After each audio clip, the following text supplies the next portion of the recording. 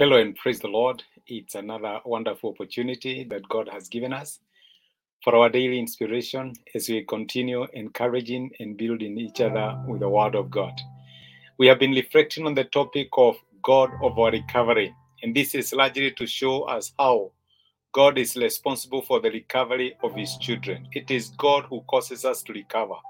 On our own, we can only be able to do so much, but it is actually God who is responsible for the recovery of His children. After a fall, after a challenging moment, after going through a difficult period where you feel exhausted and you feel like giving up, God has committed to ensure that no matter what challenges His children go through, they always recover. He is God of our recovery.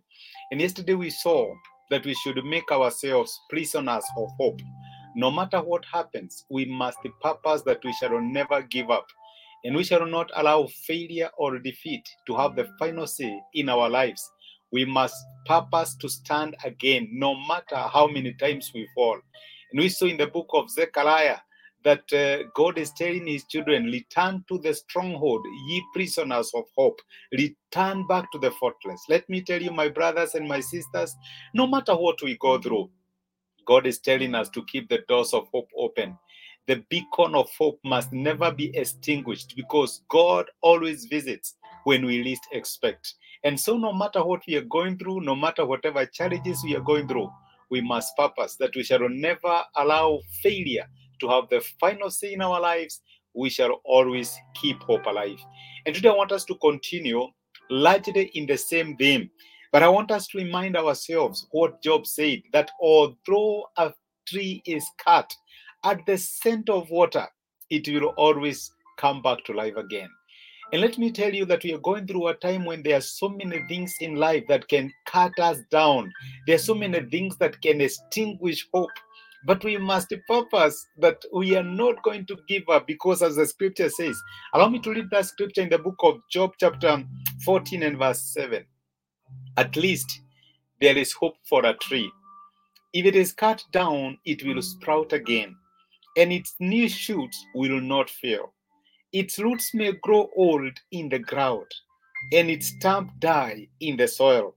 Yet at the scent of water it will bud and put forth shoots like a plant. There is hope for a tree that although it is cut, it will sprout again. That is what Job is reminding us. And all what a tree needs is the scent of water. And my brother and my sister, my encouragement is that you be like this tree.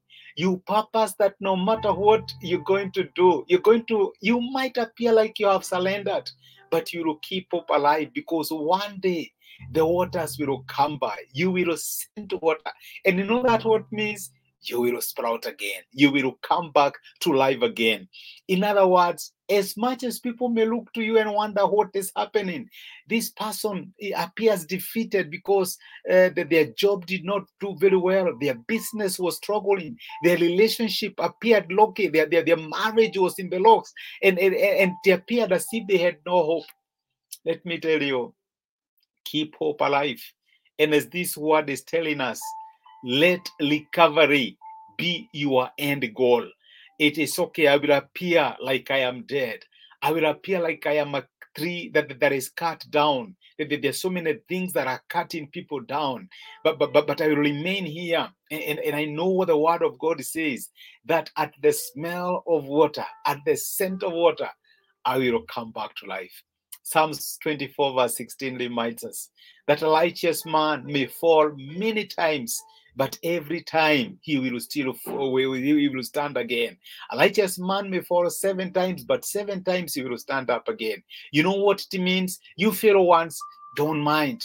Try again. You get another opportunity, try again. Try again. God is committed to make sure that no matter how many times you fall, you keep standing. No matter what happens, you will keep trying. Remember what they what they say, that victors or winners are losers who, despite sustained losses, they refuse to give up. My brother, my sister, if there is any encouragement I can give you, Be that person who refuses to give up. Be that person who will keep trying again and again. Be that person who will keep coming back and trusting God for breakthrough, for strength, because God is committed to your recovery. This Friday, allow me to remind you, God is committed to your recovery. Please, God will not give up on you. Don't give up on Him. God will not give up believing that you can make it. You know, something is assured and He believes that you are the best. Don't prove Him. Prove Him right, because you will not give up. You will fight again. You will stand again. And better days for you are not behind you. Actually, they are in front of you. Let us pray together. Gracious Father, in Jesus' name, we honor you and we bless you because of speaking to us and encouraging us through your word. Tonight, this morning, you have reminded us that although a tree is cut at the scent of water, it will sprout again. And I remember my brother and my sister, I may not know what they are going through. I may not know which areas in their lives life have cut them down, and they are wondering whether they will recover. Father, you have reminded us that you are the Lord who causes rivers to flow in the wilderness. You bring the scent of water to lives that appear cut. And I pray that the hopes of our brother, the hopes of our sister will come back to life again. They will sprout again, because God, you are God of their lives and you are committed to their recovery. Thank you because of speaking to us and encouraging us. Be with us the whole of this day. Watch over us and satisfy our desire with God.